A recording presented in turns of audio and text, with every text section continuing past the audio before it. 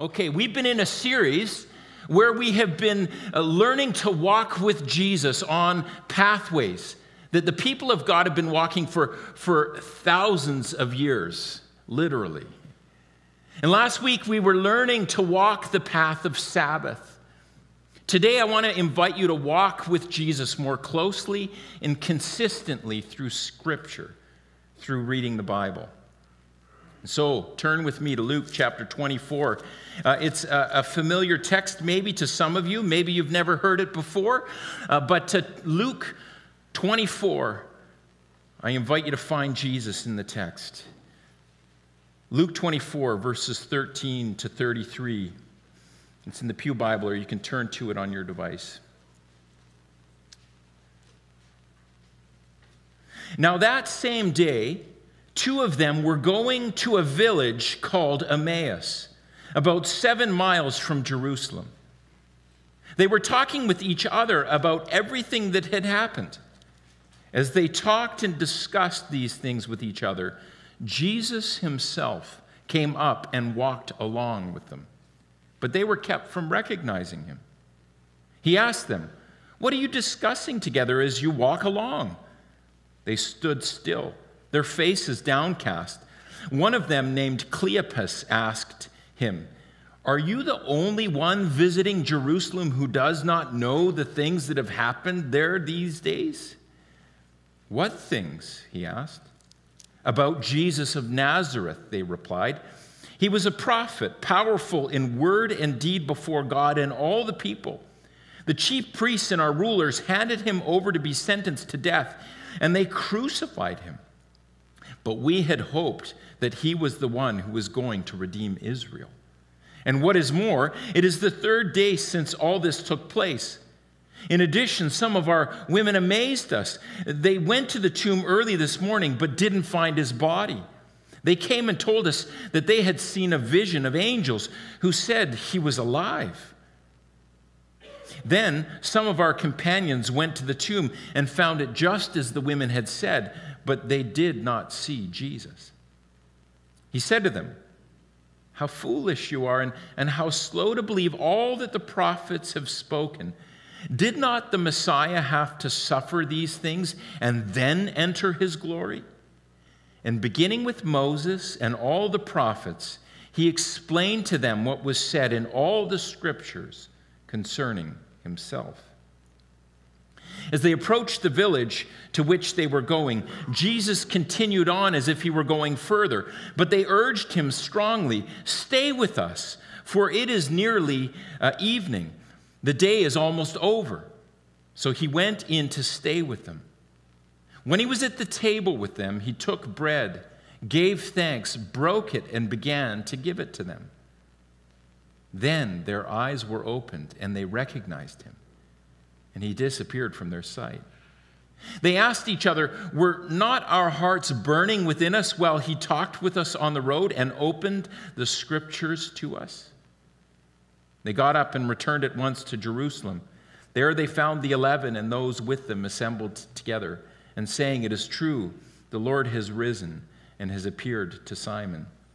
Then the two told what had happened on the way, and how Jesus was recognized by them when he broke the bread. This is the word of the Lord. Thanks be to God. Let's pray. Jesus, you are always with us. You are always with us. And this morning, as we consider ways that we can walk a path with you in the myriad of things that we do in our day, Jesus, we're busy. Life is full. There are things to do. But Jesus, we know that you hold the keys to life. And if we miss you, we miss life. And so, Jesus, we're here. Our ears are open to your living word. Our hearts are open to your living water. So help us walk the road with you as we consider the scriptures and how they shape us day in and day out. We pray these things in Jesus' name. Amen. Okay, so in the story in Luke 24, we've got these two disciples, and they're walking a road to Emmaus, which is, and they're coming from Jerusalem. It was about an 11-kilometer road, and it would take about 3 hours to walk this journey. And the two disciples, they're distraught, aren't they? Their life events have them kind of in tatters. It's the first Easter weekend, you may have picked up, and the Messiah that they had put their hopes in, Jesus, he had been crucified. He had been crucified on a Roman cross. He had been buried in a tomb. And 3 days later, we're told that some of his disciples found the tomb empty. And there were rumors that Jesus was actually alive. And so if you think about these two people, their experience, they were disoriented. They were disappointed. They were discouraged. We could add another. They were disbelieving. And life is often like that for every one of us. In all of the things that we do in a day, in a week, we feel this way at times. And so they're walking, and then Jesus joins them. But they don't recognize him. Perhaps we could add another. They're distracted. We're often distracted from Jesus and the stuff that preoccupies our life, aren't we? Then they tell Jesus all about what happened in Jerusalem, and Jesus simply listens to them. He's so patient with all of the stuff that we're preoccupied with, isn't he? But then Jesus speaks. And what does Jesus speak into our confusion? What does he speak into the disappointment and the discouragement that we experience in life? Well, he spoke to those people that day what he speaks to us. He spoke words of the Bible, words of God. Verse 27, it says, "And beginning with Moses and all the prophets, he explained to them what was said in all the scriptures concerning himself." And we can't miss this. The scriptures, they point to Jesus. Every word in the word points us to Jesus. Every story that we read, it has a thread that has its beginnings with Jesus and is woven into a story that leads us to Jesus. He is God's word that is revealed to us. He is the living word. On a previous occasion, when Jesus was in Jerusalem, he ran into a series of religious leaders, and they were really angry with him because Jesus had healed a man on the Sabbath day. We heard a bit about that last week.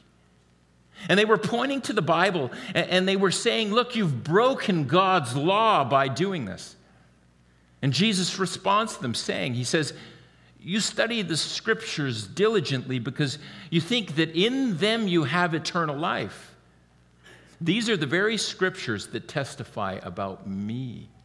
Yet you refuse to come to me to have life."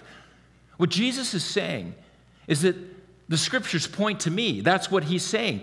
God's way, God's truth, God's life. Jesus says, I'm the focal point of it all.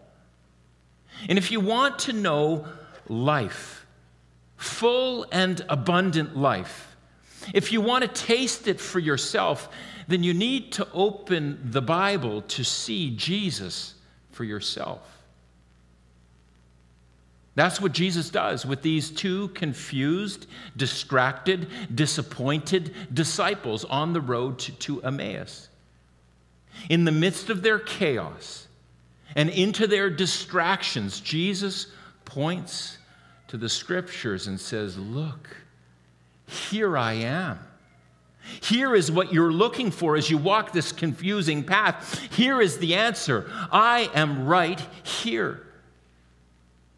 And when we read the scriptures today, Jesus is still present. He's pointing us to himself and the life that is found in him.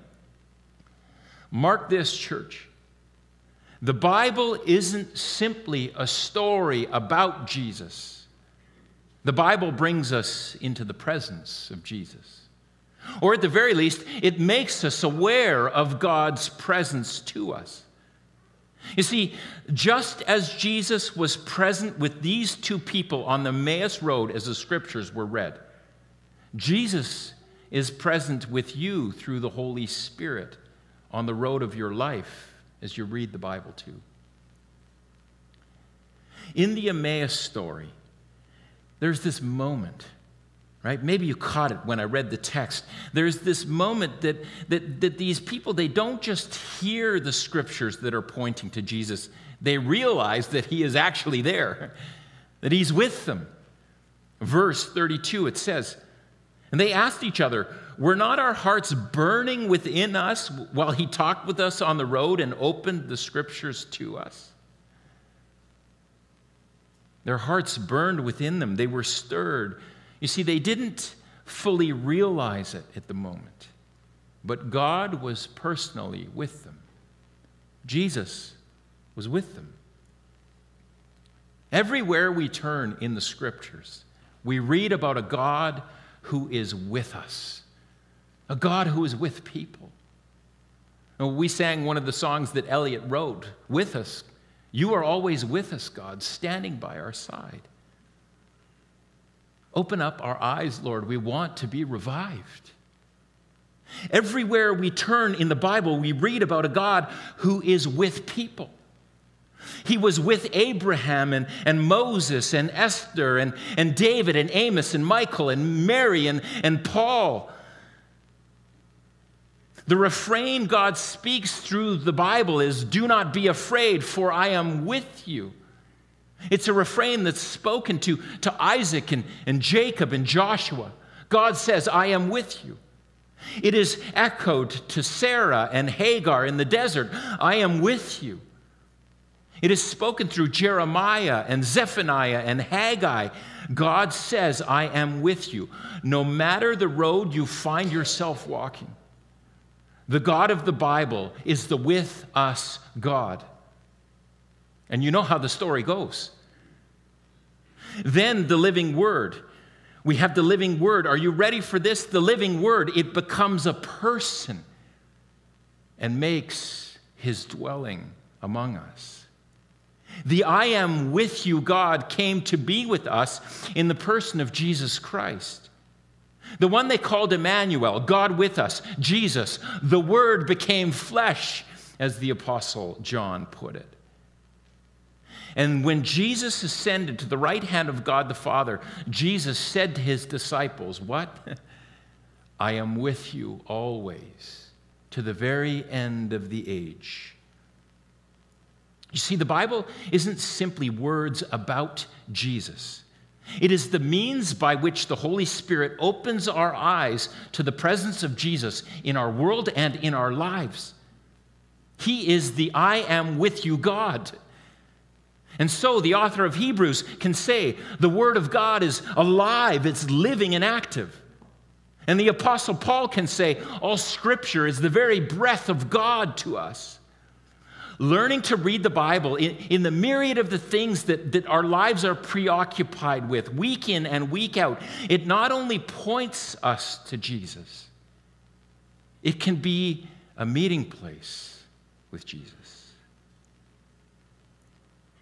A place that brings us into a greater awareness of his presence. Not simply when we're in a building on a Sunday morning, but as we walk through our day, as we work, as we go to school, as we speak to our neighbor, as we drive our car.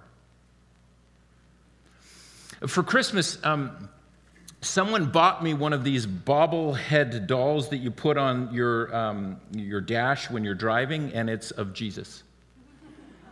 I mean, when you're thinking, what do you get a pastor for Christmas? Like, I guess that's what comes to mind. It was a family member, by the way. You know, a bobblehead Jesus doll, and maybe it might feel a little sacrilegious. The intent wasn't, but I mean, that's the thing.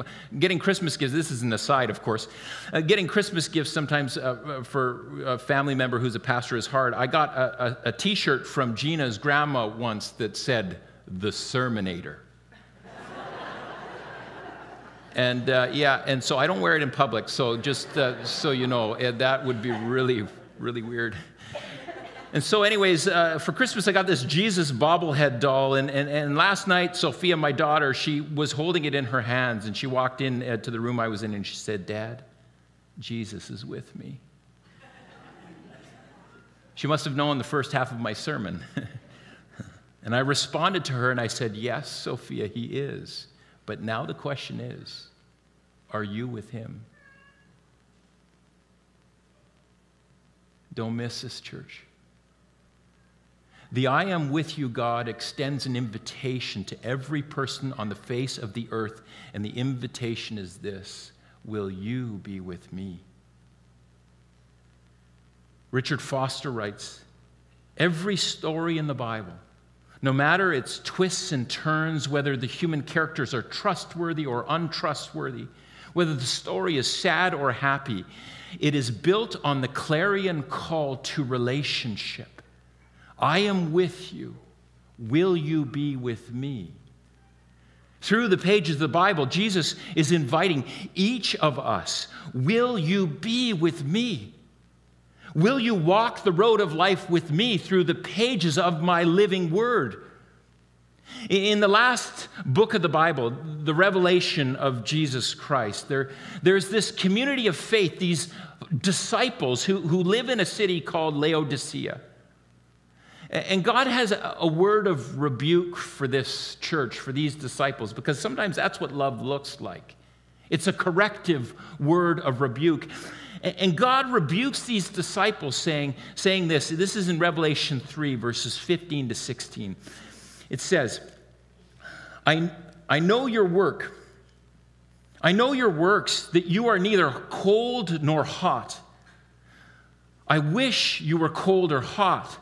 So then, because you are lukewarm and neither cold nor hot, I will vomit you out of my mouth. Here are some disciples that have lost their way. They've lost their passion for God. Followers of Jesus that had at once lived with this excitement for the Lord, with this white-hot passion to be with him and to serve him in the world. But somewhere along the way, the passion waned. Right? The fire died out. The living water was lukewarm. It wasn't stirred. And that happens. It happens to every disciple of Jesus. Did you know that? That there are times in our life, having once been on fire with God and for God, the fire becomes merely an ember. It's still there. But we feel like we're going through the motions of faith. And maybe that describes your life with Jesus today. And what we need to hear is what the living word says next to the church in Laodicea, because these words bring life.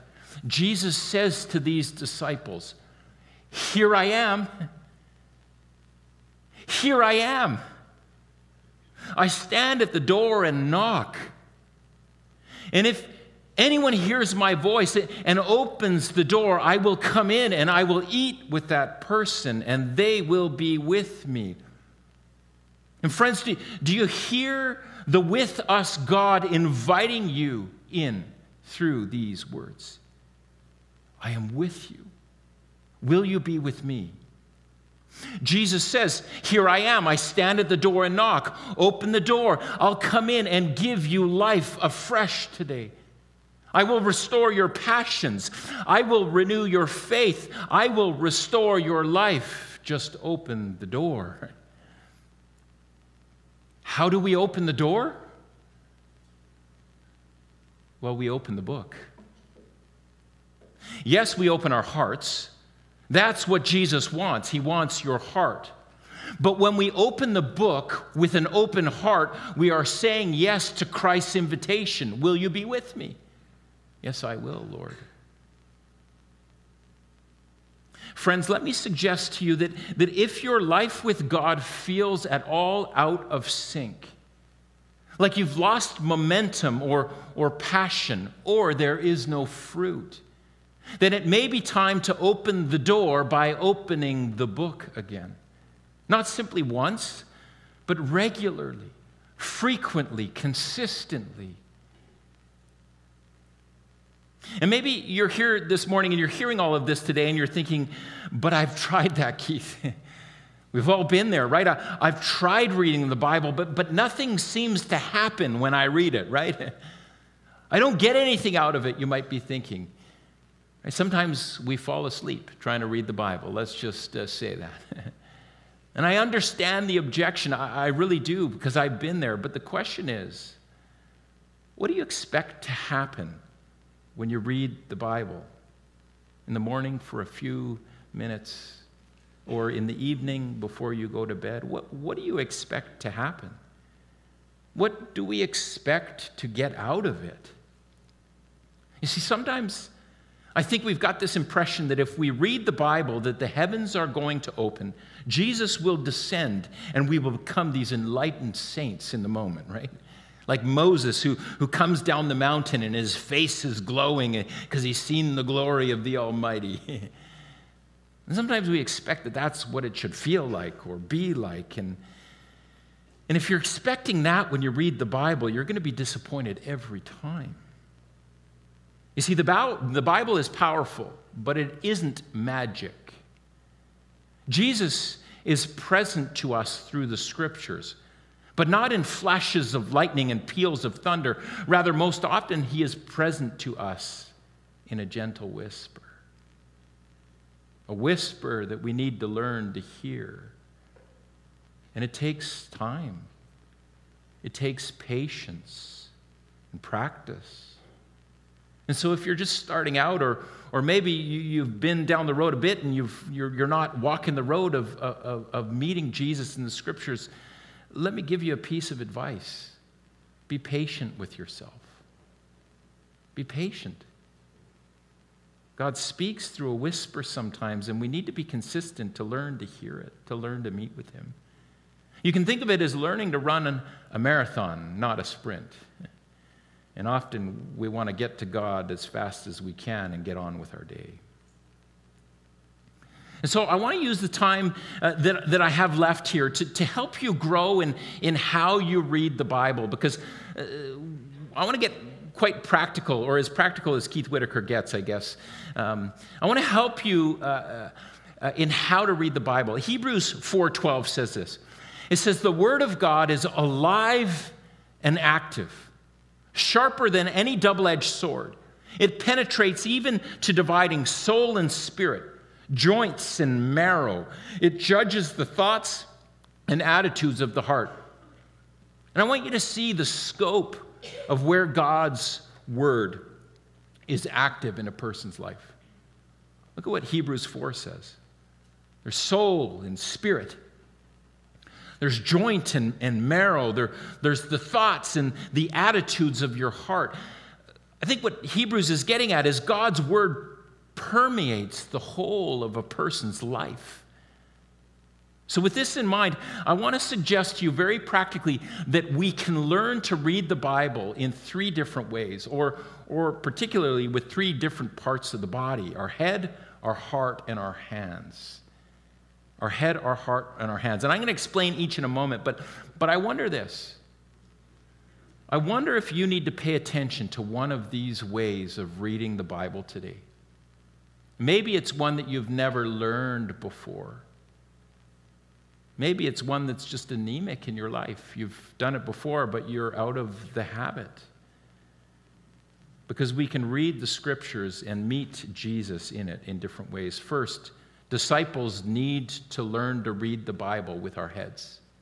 This is absolutely necessary. That is, when we read, we need to understand what we are reading. Because if we don't, that's when things go very wrong. We can read with our head to understand what it means. Albert Einstein has said, any fool can know. The point is understanding. And when it comes to reading the Bible well, in a way that helps us encounter the presence of Jesus, it's not enough to simply know the story we're reading. We really need to understand it in a greater way.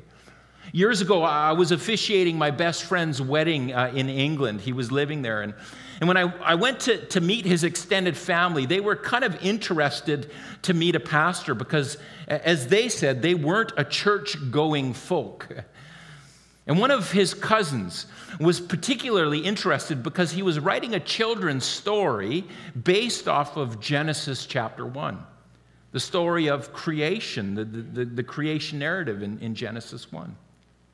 And so I asked him all about his book. I said, tell me about the book. And he rattled off the plot line of what you might expect from Genesis 1. He said, God created the world and the animals and the people, and everyone lives happily ever after. Well, he didn't read Genesis 3, of course. He knew the creation story. And so I asked him what he thought the story meant. And he simply laughed and said, what does it mean? Well, it doesn't mean anything. It's simply a story. And I started to explain that Genesis 1 was written like a Hebrew poem. And it has all these details about that tell us what's most important in the story. And it's about God's desire to intimately live with the creation that he made, chief among it people like us, people made in his image, people with his fingerprint on them. And he laughed again and said, it's not a poem. It doesn't have a hidden meaning. It's a children's story. You see, there is a difference between knowing and understanding. And when it comes to the Bible, the more that we understand, the more likely we are to see the Jesus who stands behind every word in his book. And at times, we need a little help here. We need help to understand, especially if we are new to following Jesus. And some of you are new to following Jesus. And so very practically, here's what I recommend, is that you find a pocket of time in your day, even if it's just 10 minutes, to read the scriptures. But if you want to grow in understanding, a real simple thing to do is simply to pick up a study Bible. And it comes with little notes in there that help you understand the bigger picture, who it's written to, why it was written in the various pieces, what was going on in the context, what some of the words mean. It helps us understand what we're reading, and maybe this is where you need to go.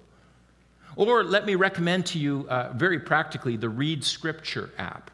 This is a great app. It helps you read Scripture. It gives you some context through some of the Bible Project material, which some of you might be familiar with. It helps you on a daily reading plan to get the big picture of what the Bible means. It helps us understand. Two practical things. With reading with our head, but we don't simply read the Bible with our head. We need to read it with our heart as well. Why? Why is simply reading with the head not enough? Why do we need to read with the heart? It's because reading Scripture is not the same as listening to God. Let me say it again. Reading Scripture is not the same as listening to God. Understanding the Bible is not the same as being transformed by it. And transformation is the work of the heart. King David, he wrote a poem to God in Psalm 119. And he says this in it. He says, "Oh, how I love your law, O God. I meditate on it all day long."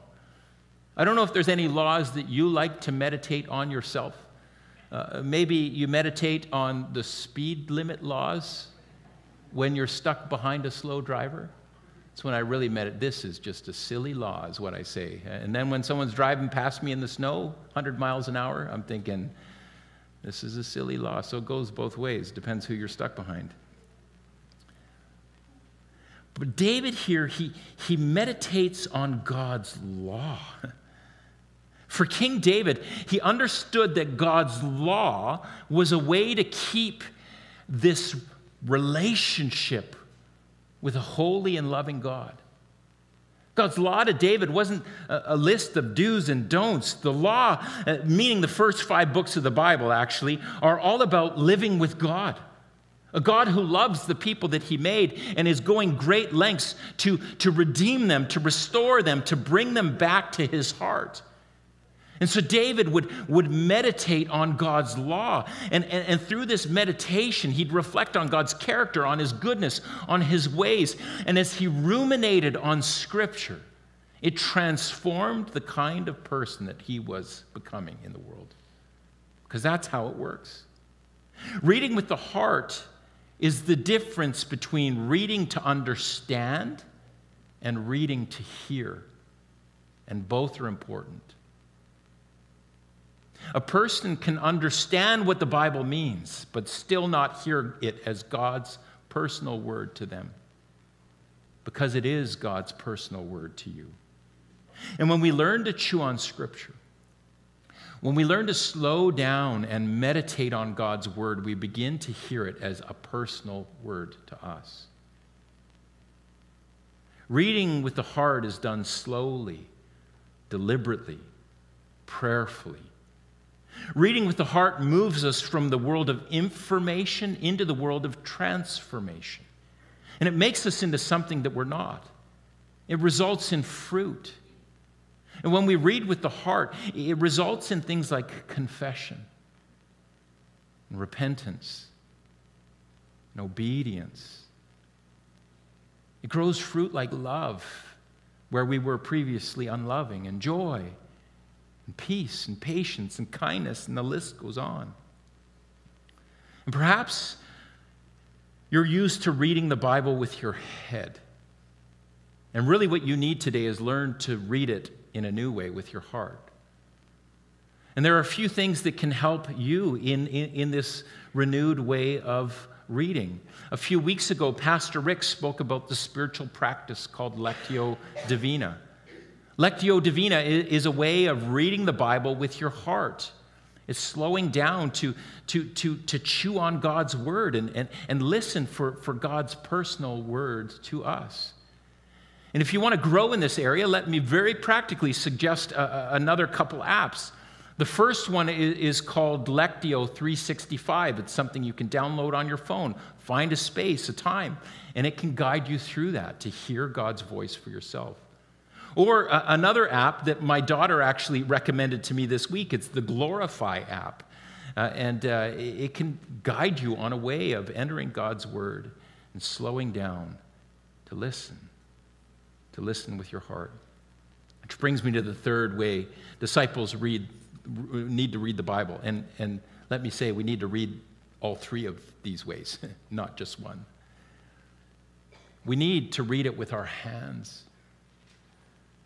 Jesus had a half-brother on his mother's side. Think about it. Jesus had a half-brother named James. And James was about as practical and straightforward a person as they come. And James says this: do not merely listen to the word and so deceive yourselves. Do what it says. The King James Version translates it, or the New King James translates it as, be doers of the word and not hearers only. I like that. We read the Bible with our head to understand, with our heart to hear God's personal word to us, and we read it with our hands to do what it says. Be doers of the word, not hearers only. Imagine a mother that often gets impatient with her children and yells out of her anger when they get loud and excited. I can imagine this because this was me when I had young kids. Sorry, my children in here. But imagine a mother that gets this way. That parent, she can read the scripture with her head and understand that God is slow to anger. And she can even read the scriptures with her heart and hear Jesus tell her personally to be slow in her anger toward her children when they go wild. But the word of God is not complete in her until that moment when anger arises, and instead of yelling, she hands it over to God and walks a different path. That's what it means to read the scripture with our hands. Be doers of the word and not hearers only. And the truth of the matter is, lots of us, we're good at reading the Bible with our heads and we're good at reading with our hearts, but when it comes to our hands have never really seen action. It's where the scriptures kind of end for us. And perhaps this is where God is inviting you to read afresh. by willfully and willingly being obedient to do what the Word says to you. And if you need to learn to read with your hands, there is no app for that. I checked. There is only action. But here's what can help. Tell other Christian friends about what God is speaking to you. Tell your circles of people what Jesus is saying to you as you meet with him, as you read the scriptures. And they'll hold you accountable. They'll lovingly encourage you to follow through, because that is our job as fellow followers on the journey. Jesus is the with us God. And his invitation to you this week is, will you be with me? Open the door. Open the book. Let's pray. Jesus, you want all of us. Not simply all of us in this room and all of us in this city and all of us in the world that you made, but you want all of us, the whole of us. And so, Jesus, I pray this week as we carve out space and time to do what is most important, and that is to walk a journey with you. I pray that you would reveal your presence in our life. Jesus, I pray that that gentle whisper would be just maybe a little bit louder so that we know that you're with us. And that, Jesus, I pray in the days ahead you'd help us to read the scriptures afresh, maybe in a new way, whether it be with our head or our heart or our hands. We pray, Jesus, that you would make us into your people, that you'd make us into the church in every sense of the word. We love you, Jesus. We commit these things to you and pray them in your name. Amen.